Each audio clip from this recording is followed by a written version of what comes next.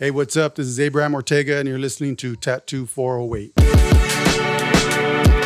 You either know someone who ends up going to prison, or you yourself end up in prison, or you know someone gang banging, getting stabbed. This is just what it is, and it's not anything glamorous, but it definitely was glorious. Yeah. It was part of our lives. It was just what you saw, and it was normal. It was normal life.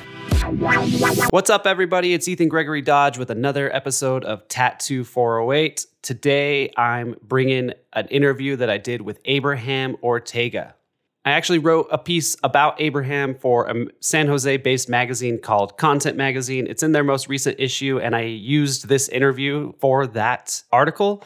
And luckily enough, Content is totally cool with me putting out the interview for the podcast as well. So unfortunately, the article is only in print, so if you get your hands on it, go and read it. If not, don't worry about it because you're going to hear everything that I talked about here. Abraham is the owner of Black Suit Tattoo in downtown San Jose, on the corner of First Street and Santa Clara. You can't really get any more downtown than that. I love the background noise that we captured in this one. It's not distracting, and it really captures the essence of downtown San Jose and what it sounds like. You can hear the VTA light rail going down. You can hear some buses passing, but it's definitely not too distracting from the interview. I'm very, very happy with this one. Just a reminder, if you like the podcast and want to help us out, there are 3 things you can do. The first one, leave us a 5-star rating on wherever you're listening to this. The second one is to tell all your friends and family about it. And the third one is when you are buying products at Sanaderm.com, use the code TATTOO408 at checkout to get a 15% discount. Thank you so much to those of you who have already done any of those 3. And if you're just listening, I appreciate you so much. Seriously, the pod just hit over 1,000 downloads, which doesn't seem like a lot for a podcast with 9 episodes now, but we're averaging about 120 downloads an episode, which actually puts us in the top 50% of podcasts. Sometimes that shocks people because YouTube numbers are so much bigger, but YouTube has an algorithm that's driving all the views, whereas podcasts don't necessarily have that. Speaking of YouTube, we are going to have a YouTube channel soon. I actually have started filming some of these artists tattooing, and we're going to throw that up on YouTube pretty soon. It might be a month or 2, might be a little bit longer, but just know that it is a project in the works. And that's it for today. Without any further ado, here is the first half of my interview with Abraham Ortega. Okay, here we are with Abraham Ortega. Black Suit Tattoo. We're the only ones in here. Yes, sir. For now. Yeah. What time do people usually start rolling in? I open the gates at noon, but I mean, the artists roll in around 12:30. Yeah. You know, whenever they get here. Usually the first one in here? Yeah, usually. Yeah. Dope. Cool, man. So let's start from the beginning. Okay. Were you born here in San Jose? Born and raised San Jose, East Side San Jose. Grew up Astoria White, East Hills. Born and raised. Never really moved out. I've stayed in other places here and there, but never really moved out. Just been in San Jose my whole life. What was your childhood like? It was pretty good. I mean, it wasn't a bad childhood. I grew up, growing up in the East Side. I came from working class parents. My dad was from East LA. My mom was from East San Jose. Chicanos, working class, like I said, and he was my dad was a hardworking man, blue collared man. So was my mom. She was a hardworking woman, but just running the streets as a kid, going to school, getting into shit that kids get into. Yeah. You know what I mean? Like, and just it formed me a lot of who I am today. Yeah, it shaped me. How so? Growing up I didn't grow up in the streets, I had a home, but running the streets as a kid, seeing everything and seeing family and seeing friends and just the whole, there was a lot. I was never a gangbanger, but grew up around it, just seeing it all, that helped shape who I am today. It, especially with my tattooing. Yeah. It made me, and my parents really helped push the whole Chicanismo on me. Just helped me be aware of who I am and where we stand as a people, and made me question everything and everyone. And yeah, So,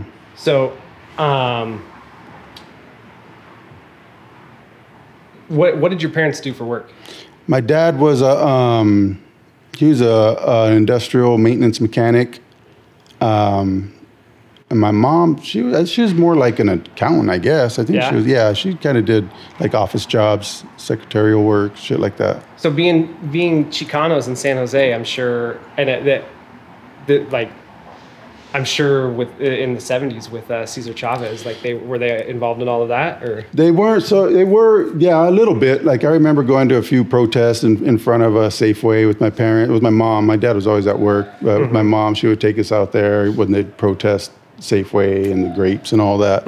She would take us out there. But they were working people. They didn't have a lot of time. But my mom and dad made sure that I was aware of what was going on, and why they never taught us Spanish in the 70s. In the 70s, you don't speak Spanish. You speak English. So they figured, if you're going to be American, you just speak English. If you learn Spanish, it's going to cause more discrimination against you, have a harder time.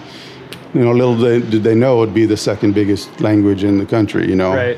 But they did what they thought was best for us growing up, not trying to face discrimination.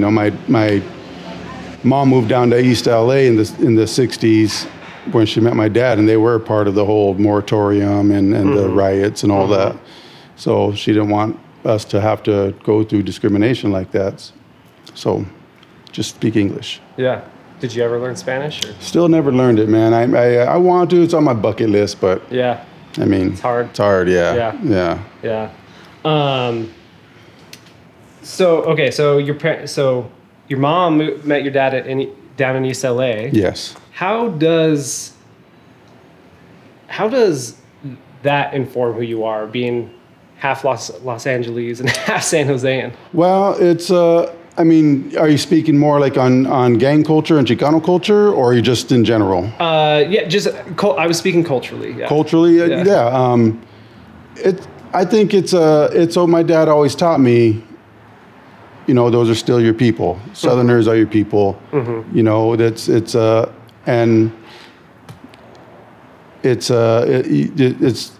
like I said, I knew a lot of gangsters and growing up, a lot of Northerners, ran with them, hung with them, but I never claimed to be a gangbanger because I knew, they're still my people, and I've done my thing, done things here and there that I'm not proud of, but in the back of my head, my dad always told me, these are your people. Yeah. So he instilled that in us.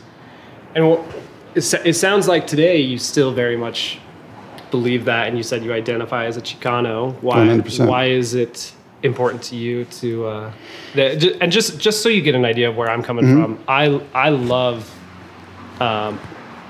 diving into people's cultural backgrounds and stories and finding out what makes them tick. And so I'm not coming at it from like a skeptical. No. I'm just trying to. Yeah. So what? Yeah. Why is it important to you that identity? Because I have been discriminated against a lot. I have been beat up by the cops for no reason. I have been arrested for no reason. I have been pulled over many times for no reason. The discrimination is there.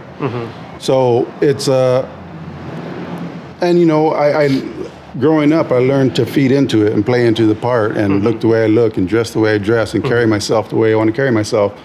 But I knew in the back of my head that wasn't me. I wasn't that punk on the street. I was, I knew how to my mannerisms. I knew the ethics, and I knew that I was better than that. And they would still treat me with discrimination. So I felt like I had to stand my ground and let people know that I am Chicano. That is who I am. That is what I do, and like it or not, and more Chicano than Mexican because. I don't even know my ties to Mexico. I don't know my culture in Mexico. And even going to Mexico, I didn't feel welcome to Mexico because I'm light complected. I don't speak Spanish. They made it clear that I'm not one of them. So I am Chicano. Yeah. Yeah. What year were you born? 74. 74. Yeah. Okay. And when did you start drawing? Were you always drawing as a kid? I've been drawing my whole life, yeah. I've been drawing. My mom used to draw a lot. My grandmother used to draw a lot. My dad was a musician. My grandfather on my dad's side was a musician. So I come from a family of artists. So my mom put a pencil in my hand, at a young age. And I still got drawings to this day from when I was 4 years old, 4 or 5, all the way up to now. So it was just second nature. I thought everybody drew because my cousins would draw, my brother would draw, so everybody that was in my world as a kid would draw. So I thought that's just what people did. I thought people just drew. And I remember, the first time I realized that people didn't draw was, I think I was in first grade or second grade, and I went to a sleepover with one of my friends, and I took my sketchbook and my drawing pad, my pencils, thinking like, cool, we're gonna go draw. And I realized because it was like a birthday party, so there was a few kids there. And I realized fuck, nobody's drawing. What the fuck? When are we gonna draw? Yeah. And that's when I realized not everybody draws. And that's when I realized okay, well, I'll just keep this to myself. How old were you? First or second grade, so probably 6, Yeah. maybe. Yeah. So when you said I'm going to keep this to myself, were you embarrassed by it? No, not embarrassed. Just I knew that I was separated. I knew that I saw things. I thought of things differently. How so? How did you think of things differently? Because I thought everyone drew. That was my world. Yeah. Everyone. That was my world. At that time, were you proud of your art? Yeah. Yeah. Yeah. I mean, it wasn't like doing. As proud as any 4, 5, 6-year-old could be. You know what I mean? Right. I enjoyed what I did and didn't really know good from bad, but I just knew I enjoyed doing it. Yeah. And I always said, I don't want to do it as a profession because then it becomes a job. I want to keep it my love. And here we are. We'll get to that. We'll get to that. But so your mom encouraged you to draw. She was an artist herself. You said your dad was a musician. Yeah. Are you a musician as well? No, I love music, man. Music speaks to me for sure. But I just never picked up an instrument. I picked up drums for a little bit, but I stuck with drawing. Yeah. What kind of stuff did your mom draw? More figure drawing, realism, still life, portraits. When she did, that was in my earlier years. As she got older, she kind of put it down, and I try and get her back into it, but she just kind of put it down. Is she still around? No, they both passed. I'm sorry. Yeah, no, they both passed. My dad passed when I was 25. My mom passed in 2018, I think. I'm sorry to hear that. Yeah, it happens. Did your mom encourage you to draw anything in particular, or? No, she encouraged me to back then I was drawing a lot of cars. I grew up, my first drawing that I had when I was 4 years old, it's of the 1946 truck that I own now. That was my dad's truck. So the same exact truck that your dad owned. Yeah. Wow, that's awesome. So it's a little drawing of when because that used to be his daily driver. And it was baby blue, and we used to drive around in that pickup. Him, my mom, me, and my brother. And so that was I grew up loving trucks. So I would always draw cars and draw trucks. My dad got us into the car culture, and so that's all I would draw mostly. It was cars and trucks, lowriders, hot rods, shit like that. Yeah. But no, my mom never forced me to draw anything. She just wanted me to draw, she would teach me things here and there, teach me perspectives and, proportions. And, yeah. Did you grow up going to a lot of low riding events and stuff? Or? Well, my dad could take us. Like I said, he was working a lot. We would definitely go to the fairgrounds or to Raza Park or, little events. Yeah, but I really got into it on my own when I got older. Yeah. My teens, yeah. How many classic cars do you have now? Now I just have one. Now I just have the 46, my dad's old 46, and a Shovelhead, 72 Harley Davidson. But, I'm trying to maintain and not buy anything else. Till I'm trying to focus on what I got now. Is it a lot of work, that car? Yeah, it's a lot of work. It looks beat up, but, I love it. It still looks the exact same way that my dad left it, sitting back in '84. But, I redid all the suspension and motor. I'm getting the interior done now. But I'm leaving the body the way it is, the way he left it to me. So, that's really beautiful. Yeah. So it's cool. But it's always work. It's always a work in progress. Yeah. Excuse me. Was your mom a trained artist then, or was she just kind of self-taught? No, all self-taught. We were all self-taught. Yeah. Yeah, I don't think any of us were very good at school. So did you ever take art classes in high school? Or? No, in high school, yeah, it was like, the electives, the mandatory electives. Of course, I would choose art, but I would fail them because, like, they would tell you have to do this, you have to do that. And I was like, nah, fuck that. I'm going to do what the fuck I want to do. Yeah. So, yeah, I would always fail my art classes because I was never good at authority, people telling me I have to do this. So, yeah, it didn't work for me. You didn't have, what high school did you go to? James Lick.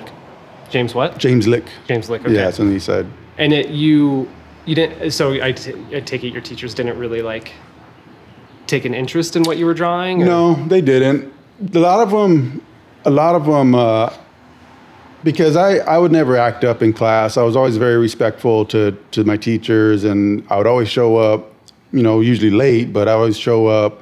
If somebody was acting out in class, I'd always try to, like cool them out, like just be cool, try and, I wasn't they knew I had respect. They knew I respected them. They knew I respected where I was, but I just wouldn't do the work.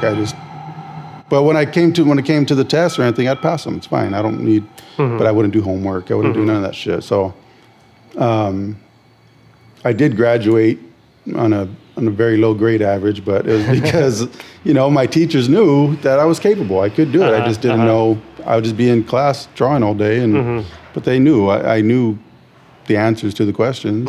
I just didn't follow the structure, and so. Were you still mostly drawing cars then, or?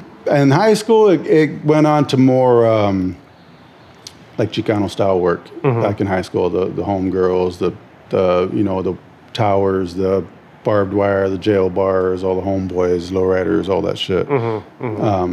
It got in high school. That's when it got into kind of spawned what I'm still kind of doing now. What brought that on? I think just growing up where we did, it was kind of just part of the culture, prison life, gang life, street life. It was all part of the culture. It's just what you either know someone who ends up going to prison, or you yourself end up in prison, or someone gang banging, getting stabbed. This is just what it is, and it's not anything glamorous, but it definitely was glorious. Yeah. So I mean, it was part of our lives. Like, it was just what you saw, and it was normal. It was normal life. What was the racial makeup of your friend group? Were you all Chicanos, or was it? Yeah, mostly Chicanos. I think in high school, it was all Chicanos. Yeah. What about your high school? Was it mostly Chicano, or was it most? No, my high school, James Lick, was pretty well. There's a lot of Portuguese. A lot of Chicanos, Asians, few blacks, Samoans, but yeah, probably mostly Chicano and white, brown and white. But for the most part, it was I take it because it was on the east side, likely a low income high school. And I'm sure a lot of students were having very similar experiences to you. Of course, yeah. Right? Were your friends drawing at that point? Did they like your art? How did they support you? They definitely liked it. Yeah, they supported me. None of them drew. There was a couple of guys that I knew that drew, but they weren't in my clique. For me, it was I was the only one. So. But they respected it. They loved it, and they didn't want me getting involved in shit. They would, they wanted me to push my art. Yeah. So when I started tattooing in high school, that was everyone was on board. Yeah. Yeah. So it was perfect segue. That's what I was going to ask you about next. When did you start tattooing? Sounds like high school. High school, 14 years old. Yeah. I was made a homemade rig, and my cousin made me a homemade rig when I was 7 years old. No shit. Yeah, because he knew I drew, and he was, I don't know, he was probably early teens, and he made me a homemade rig. And my dad found, I was 7 years old. I didn't give a shit about tattoos then. So my dad found it, but I thought it was cool. It was a cool piece of machinery, and I studied it, and watched him build it, but you know, that's as far as it went. So when my dad found it and he took it away from me, so you know, 14 years old, I'm, you know, getting into this other style of artwork, and so I remember, I remember how to make this rig, and so put together a rig, you know, Walkman motor and pen and toothbrush and guitar string, and started tattooing my legs and started tattooing all the homies in the neighborhood. Yeah? Yeah. So you never used the one that your cousin made you when you were 7? No, You just thought it was a cool thing? My dad dismantled it when I was 7. Do you still have the tattoos that you did on your legs? Yeah, I got a couple of them, yeah. What were you using for pigment? Back then I was using Pelican. Yeah? Pelican and Higgins. Like your actual tattoo pigment then? Or drawing ink. Drawing ink, okay. Yeah, okay. drawing ink, yeah. Okay. Yeah, but it was Pelican is the most. Yeah. Yeah. So you have a couple, but you've also covered up a lot of them then, or? No. I still have. I started my very first one. I put my mom's name on my knee when I was 14, and I started to cover it, but then I stopped. I was like, you know, I'm gonna keep it just to have it. Yeah. You said you were tattooing your friends. Where were you doing that at? In my house, in the garage or in the living room. Like my parents never batted an eye at it. They thought they were supportive of it. Yeah. They just didn't want me tattooing myself, but you know, I mean, they know that comes. It's all part of it. Yeah. But I never got any negative vibe from them for tattooing at such a young age. Like looking back now, like, yeah, I don't know what the fuck they were thinking, but yeah, it was. I wouldn't say it was encouraged, but it definitely wasn't shut down. What about your friends' parents? What did they think of it? A lot of them didn't even care. Yeah, they didn't give a shit. Yeah. Same attitude. Yeah. It's just kind of part of the culture, right? Yeah, exactly. Yeah. Are you still friends with a lot of these people? A couple of them. Yeah. I mean, not that I'm enemies, but you know, where we take different paths and go different ways, and everyone starts their family and they have their thing going on, getting married, and I stuck with my career, and yeah. Do you know if they've covered up your tattoos or? A couple of them, I don't know. I'm sure some of them have, but I still see a couple every now and again. Yeah, some homies. Yeah. Are you embarrassed by them, or what? Do you think I think they're cool. Yeah, I think they're cool. What are they? What were you like tattooing? last names? You know, last names on the back, peacocks, skulls. The last one I saw was my homie's last name on his back. Yeah, and I did it in his garage, and I think I was like, I don't know, probably like 17 or no, I was probably actually like 19, 20 maybe, because he was like a year or two younger than me. So yeah, I was probably like 19. But yeah, and that was shit. So that was over 20 years ago, almost 30 years ago. So you started tattooing out of your living room at like 14 on a homemade machine. And were you charging your friends, or was it just kind of like hanging out? Yeah, hanging out, and they would kick me down, like, you know, just like the typical story. You know, they'd bring beer and we'd be a party, you know, or it'd be, you know, it'd be that we just hang out, or I'd tell them, just let me do something on you, let me practice on you. And everyone knew I could draw, so they're like, yeah, cool. They're all for it. And how often were you doing that at the beginning? In the beginning, probably once every couple weeks. And then it got more and more, and I would tattoo my brother. My brother let me do a lot of shit on him. And so I started doing more and more and more. But, you know, it wasn't like a full-time job. I was still out hanging out and low-riding and shit like that, you know. It was just something fun to do. I wasn't trying to make a job out of it or a career out of it. It was just something else that was cool to do. When did you, like, realize, like, oh, I want to do this as a career? When I was 18 years old, I got into a shop called Vision Tattoo over on the east side with Jeff Rosas.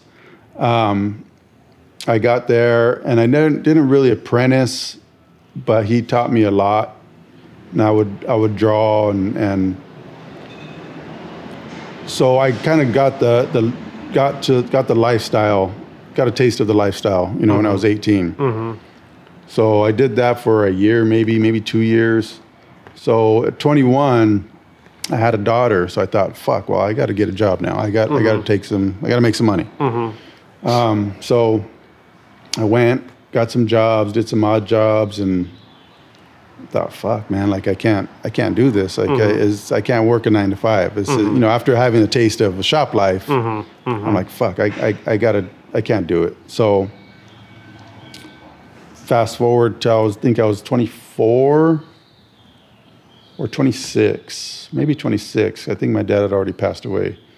So my ex old lady knew a dude who knew Joe at Bad Boy Tattoo, Joe Lujan. And she was telling me that, well, he's looking for a dude, and he's got a spot open, and I told him about you, that you tattoo. So I went over there, and he said, put a machine in my hand, and said, all right, well, let me see what you could do. So I tattooed my leg, and he goes, all right, cool, so you're hired. So that was, yeah, I think I was like 26 when that happened. Or 25. I don't know exactly the year. Yeah. But so I started right then and there and never looked back. Yeah. Yeah. So you were working a 9 to 5 like 2 or 3 or 4 years. Yeah. And what was that job? Shit. Or jobs? First I started, I was just like a stock dude at University Art, a little art store we used to have here. And then I did, I was like a delivery guy for Capital Mitsubishi. And then I became a repo man, started repoing cars with Tri-City Recovery. And then I ended up working at the cemetery, making tombstones. And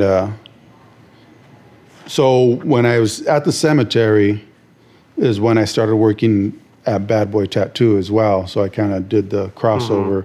But then I also worked at Makla Art Gallery. Yeah. So I would go to the cemetery, go to Makla after the cemetery, and then go to the tattoo shop. And then do that every day, 5 days a week. So I did that for like a year, probably less than a year. And then I stayed at Joe Lujan's for a year, then moved over to Lucky Stars with Martin Robertson over on Bascom. Okay.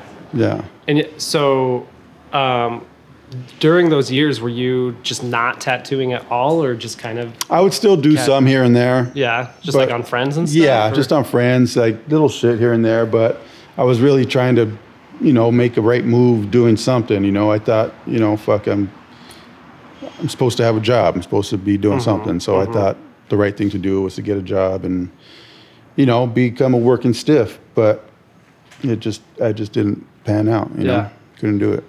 So when you were at Vision Tattoo, you said that you were with Rosas? Jeff Rosas. Jeff Rosas. Yeah. Did you say it was a formal apprenticement or it was not? It was not a formal apprenticeship. Yeah, it was not. But he did teach me a lot. He taught me how to make needles. He taught me how to, clean tubes. He taught me how to do a professional tattoo. Yeah. And is he still around? Or? He is. I think he is around, but he stopped tattooing a long time ago, I think. Yeah. You still in touch with him at all? No, I'm not. Yeah, he just. I think he kind of just. I could probably get a hold of him, maybe. I don't know. But yeah, I last I heard he wasn't tattooing anymore. Okay. Yeah. So then 25, 26, somewhere around there, you pick up tattooing again. Remind me of the shop. Then I went to Bad Boy Tattoo. Bad Boy in Coyote with Joe Lujan. Okay, and you were there for a couple of years, and you went to that shop on Lucky Star on Bascom. Yes. And then you just been doing it constantly since then. Yeah. And so you were like 26 when you picked it back up. So that was like in 1990 or so. Maybe. No. 2000. Sorry, yeah. Yeah, 2000. 2000. So 99, 2000, around there. Okay. And so when people ask you how long you've been tattooing, how long do you tell them? I tell them like 23 years. 23 years. Because I don't really count the years as a child, I was just bullshitting a lot then. But professionally, I tell them I've been tattooing professionally for about 23 years. Okay. Yeah. How long were you at Lucky Star? I think 7 or 8 years. Yeah, I did a lot of work there. Me and a old friend of mine, Rob, he's Rob Cervantes. We used to always work together, and so I think he got in there first, and then he got me in. So then I stayed there for like 7 years, I think, 7 or 8 years, and kind of made my bones there, really. And it was a walk-in shop, so I would, we'd be there 10, 12 hours a day, Yeah. just taking walk-ins, trying to make money. Were you doing? Was it all flash? It was a lot of flash, but at that time it wasn't so much. A lot of people were coming in with their own ideas at that time too. It wasn't only flash. We had flash books and flash on the wall, but people would come in with ideas, so we'd have to go back and draw. Sit down and draw them, and hand draw shit. And back then, I was still trying to push the whole Chicano thing, doing homegirls, homeboys, but back then it wasn't really flying. It was tough, you know what I mean? Like I had to make my bones just doing whatever I could. Yeah. And whenever I could do something cool, like it was few and far between. Yeah. Yeah. So what mostly were you doing? Like American traditional then? No, just little banger shit. Like I grew up, like I wasn't formally apprenticed, so everything I've done, whenever I had to draw, I drew it however I draw, so it looked like my work. Yeah. It wasn't traditional, it was just my hand-drawn shit. So, I had a pretty good grasp on drawing, so people liked it. People liked it, and but yeah, I never really had a style. Like I never fit into a style because I would just always draw my own shit, however I saw. And it's probably that to me, like I feel like if I had an apprenticeship, I would probably have done a lot more tattoo-wise, like, with art, and been more structured and disciplined. But I also feel if I had an apprenticeship, I would have lost my style of art. Yeah. You know what I mean? Yeah. Like I would learn how to draw a certain way as opposed to just drawing how I draw. So it's kind of bittersweet. Yeah. What are your feelings towards apprenticeships, knowing what you just said? I think they're great. I'm all for them. I'm all for a formal old school apprenticeship. I think it's needed now. I mean, I lack the discipline, I lack the structure, and I think it's because of that, because I didn't have an apprenticeship. So I'm all for them. But I think nowadays people just don't even apprentice anymore. Like it's just they want a tattoo, they're going to tattoo, which I can't frown upon because that's what the fuck I did too. You know what I mean? Right. So I can't frown upon that. But at least I come from a different generation of still respecting the industry, respecting. I don't know, having ethics, I guess. Yeah. I guess that's what it is. Have you had an apprentice yourself? I have one, yeah. I had one. He works here, Drew. Drew. Yeah. But other than that, no. It's like I said, I feel like I never apprenticed, so I really shouldn't be apprenticing somebody. Yeah. You know what I mean? I didn't have that discipline. I didn't have that structure. Yeah. I try and enforce it. I try and give it, but it's still my version of it. Yeah. You know what I mean? So Lucky Star, you're doing anything that comes to the door, like a true street shop, right? And then where'd you go from there? So after that, I went with Paco Excel at it was New School, but they're just transitioning into Death Before Dishonor. So the crew split up, and he had availability. So he hit me up and asked, his brother came by, Cristo, and told me, hey, you should go talk to my brother. He's got availability. So I went over there, and it was a hit, man. And so he hired me, and I put in my notice at Lucky Stars and had a good run there. Then I went on the DBD crew. I was there for 10 years. Yeah. So, but when you started, it was still called New School. He was just transitioning. Yeah. And remind me that the transition to from New School to Death Before Dishonor, was that when Adrian left and opened Analog? Yes. Okay. Got it. So that, it was the crew kind of split up. So this was like 2009 then? Maybe 8 or 9, something like that. Yeah. I don't remember exactly. Okay. Yeah, 8 or 9. Okay, cool. And you were at Death Before Dishonor 10 years. 10 years. And were you? So what kind of shop was that? Was that more appointment based, or was it still a street shop? By that time, it was still kind of a street shop, but it was more custom because New School was known as a custom shop. Mm-hmm. So it still had that kind of that reputation of being a custom shop. So we didn't get too many walk-ins. Plus, we were upstairs, so we didn't get too many walk-ins. Excuse me. But by that time, I had already been building a clientele, and I had already kind of establishing myself, and so I just got in my own room, just closed my door, and did what I did, you know. So it was, I would still take walk-ins here and there, but there were so many people there that that would take the walk-ins before me. Yeah. So I really didn't do too many walk-ins there. And were you able to start doing more Chicano work like you were? I was, yeah, because by that time, it was a little more, Chicano work was a little more respected in the industry. Because back in the 2000s, 90s, 2000s, it wasn't respected. You know, it was still street shit. It was still from the gutter. But for some reason, it didn't carry that respect. Like, I remember going to conventions, and I remember this one time this guy entered this full back piece that he got in the joint. It was nice work, it was really cool shit. But the judges were like, nah, that you can't even count that shit. That shit don't fly. Yeah, so I was like, these motherfuckers. I was like, because they put me on the panel to judge, and I was sitting next to these guys. I was like, you guys are fucking lames.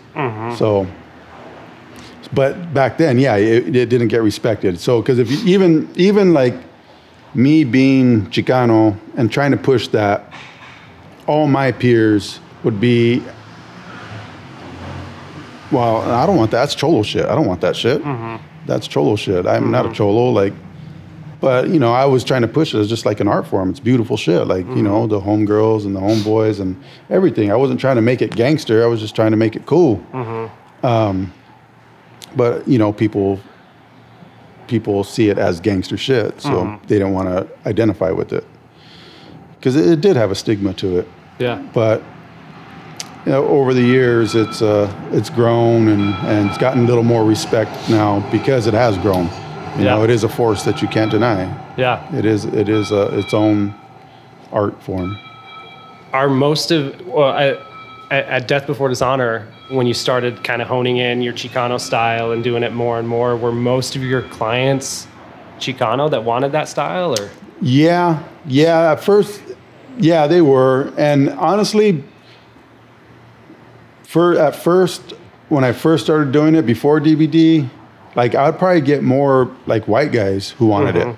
And I was torn with it, man, because I thought this is our shit. Like, why are you getting this? Like, you got to earn that shit. Like, but then, I realized I can't be doing that. Like, if I want to push this as an art form, then everybody has to appreciate it. And I got to be able to do it, appreciate anybody who wants it. So I got over that. But even back then, like I would see when it started growing, I would see, other artists started doing it like in Santa Cruz or shit like that. And I would see people going to them to get it. And I'm like, they're not even fucking Chicano. Like, why are you going to them? Why wouldn't you come to me? But I had to get over that shit too, and just understand that it's just an art form. And as long as it's respected, that anybody could do it, anybody could get it. But yeah, in coming to DVD, when I started doing it more, it was more, I think the stigma started dropping. So I started getting, and we started getting older. My peers started getting older. So it was more nostalgic for them. So yeah, most of my clients were Chicano at that time. Yeah. If you don't mind, I want to kind of dive more into the whole white people getting and doing Chicano art and your processing of that. Like, because that's one thing that seems to be, like, I've had a lot of conversations, particularly with Japanese tattoo artists, and and they'll get shit from people saying like you shouldn't be doing your shit on white people, and like, I'm Japanese, how can I appropriate my own culture? Exactly. You know, like, exactly. And so when you said that you can take it. Yeah. Can you come back in a little bit, about an hour? Sure. Okay. Sure. Yeah. Okay. He just sells bottles. Okay. Yeah. No worries. So when at first when you were struggling with white people wanting to get Chicano tattoos, mm-hmm. and then you said that you can't be like that. Like, walk me through that process of how and why you got to that point. Because I did want to push it as an art form. I didn't want to push it as, this gangster shit, this street shit. Even though that's what it was, I did want to bring it to a new light, and I wanted everybody to appreciate it. I wanted everyone to understand where I was coming from, to understand who I was, and understand this was a part of me, and not keep that stigma on it, and not be not to have the discrimination against it. Yeah. So I had to open up and not discriminate myself for it, So is it fair to say, and I think what I'm about to say is a testament to how fucked up society is that in order for you felt that in order to get Chicano art style more appreciated, you had to do it on white people? Yeah, 100%. Yeah. It's fucked up. It is fucked, and that's a whole other topic we can get into. But I mean, it is, because our own people, as our own, like they love it and we appreciate it, but we're also the ones to hold it down too. It's the we are. I think in any culture we are our biggest enemies. But once white people start getting it, it becomes a little more accepted. It becomes not so taboo. And it was, and I think they take it to a different level, which isn't a bad thing. But they were able to, not that we weren't able to, but I think we were so. Thank you. We're so like, because that's how I was at first. Like you have to earn this. You got to earn this shit. Like there's people literally getting killed for this shit. People going to prison, getting this shit. Like, so that was a big thing for me. Like you have to earn it. But that's me discriminating against everybody else. Like you don't deserve it. You didn't earn this. So how could I say that but expect to not get that back? Right. So what about, and I think, and you were kind of touching on this, when white artists are their whole shtick is Chicano art, like that, to me that seems, and I say this as a white guy, that seems like it would be a harder pill to swallow. It was at first, but now it's, there's dudes out there, not only white and Asians, like they're bad motherfuckers, but to me, like the work nowadays, to me, Chicano work is fine line, black and gray, pepper shading, hand drawn. That's Chicano work. Nowadays, everybody's photoshopping shit. Everybody's on the iPad. Everyone's taking this image of a girl off the internet, putting clown makeup on, and they're badass tattoos. But to me, that's not Chicano work. That's just that's black and gray is what that is. I mean, it looks they're doing Chicano imagery, but it's not Chicano work. That's my personal view on it. I mean, I could be wrong, but that's just my personal view. To me, Chicano work is hand-drawn shit. It's a little wonky. It's a little off. But that's where the soul's at. It's not a portrait of an exact replication of a girl's face or a car. There's no soul in that.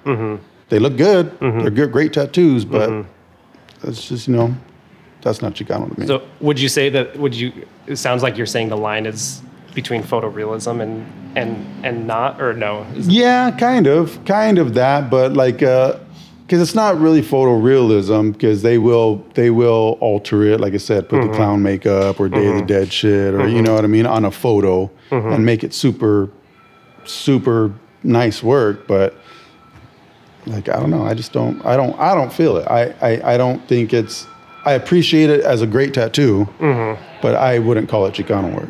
Yeah.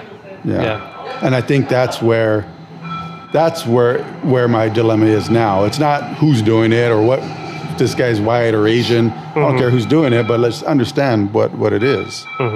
That's where my dilemma is now. Yeah.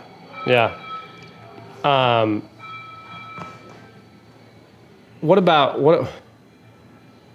would you say to a younger tattoo artist that grew up on the East Side, Chicano like you, that is doing that kind of Chicano iconography, but is on the side of the line that you would say is not necessarily Chicano art, like the realism shit like that? Yeah. I mean, I wouldn't tell him nothing. I mean, I would, if he asked my opinion, I would tell him where I stand on it. But I mean, honestly, as long as you're doing a good tattoo, that's the bottom line. I mean,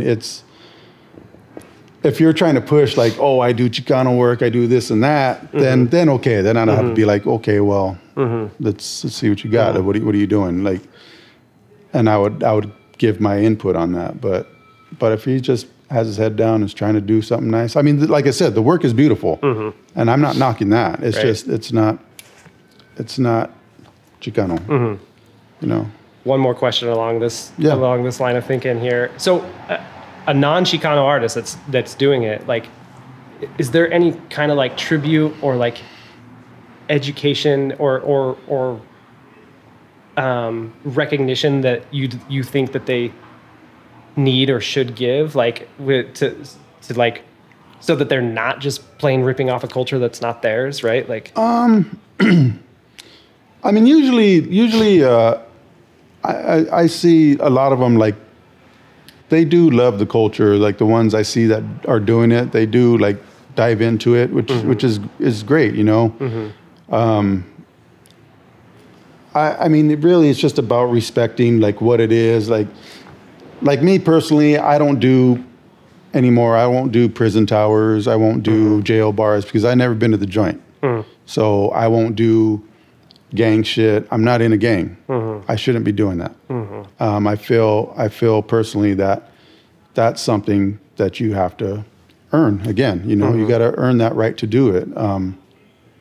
So I won't do that no more. I did when I was a kid, but you know, I don't feel it's right. But as long as you respect where it's coming from and what it actually is, you know, like.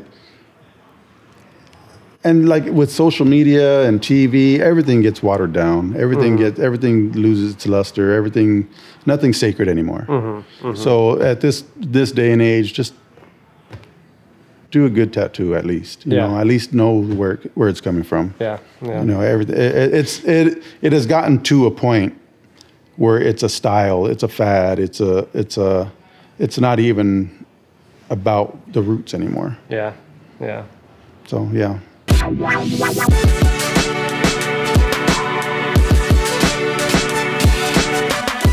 Huge thanks to Abraham for taking the time to talk to me. It was a pleasure. I really enjoyed our conversation. The second half of the interview will be out Wednesday, October 4th. Thank you so much, as always, to Tessia Spizak for our logo. Go follow her at TrashSack69. Get a tattoo from her. Mint Beats wrote the intro and outro music.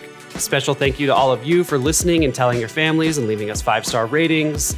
Tattoo 408 is produced by me, Ethan Gregory Dodge. See y'all next week. Later.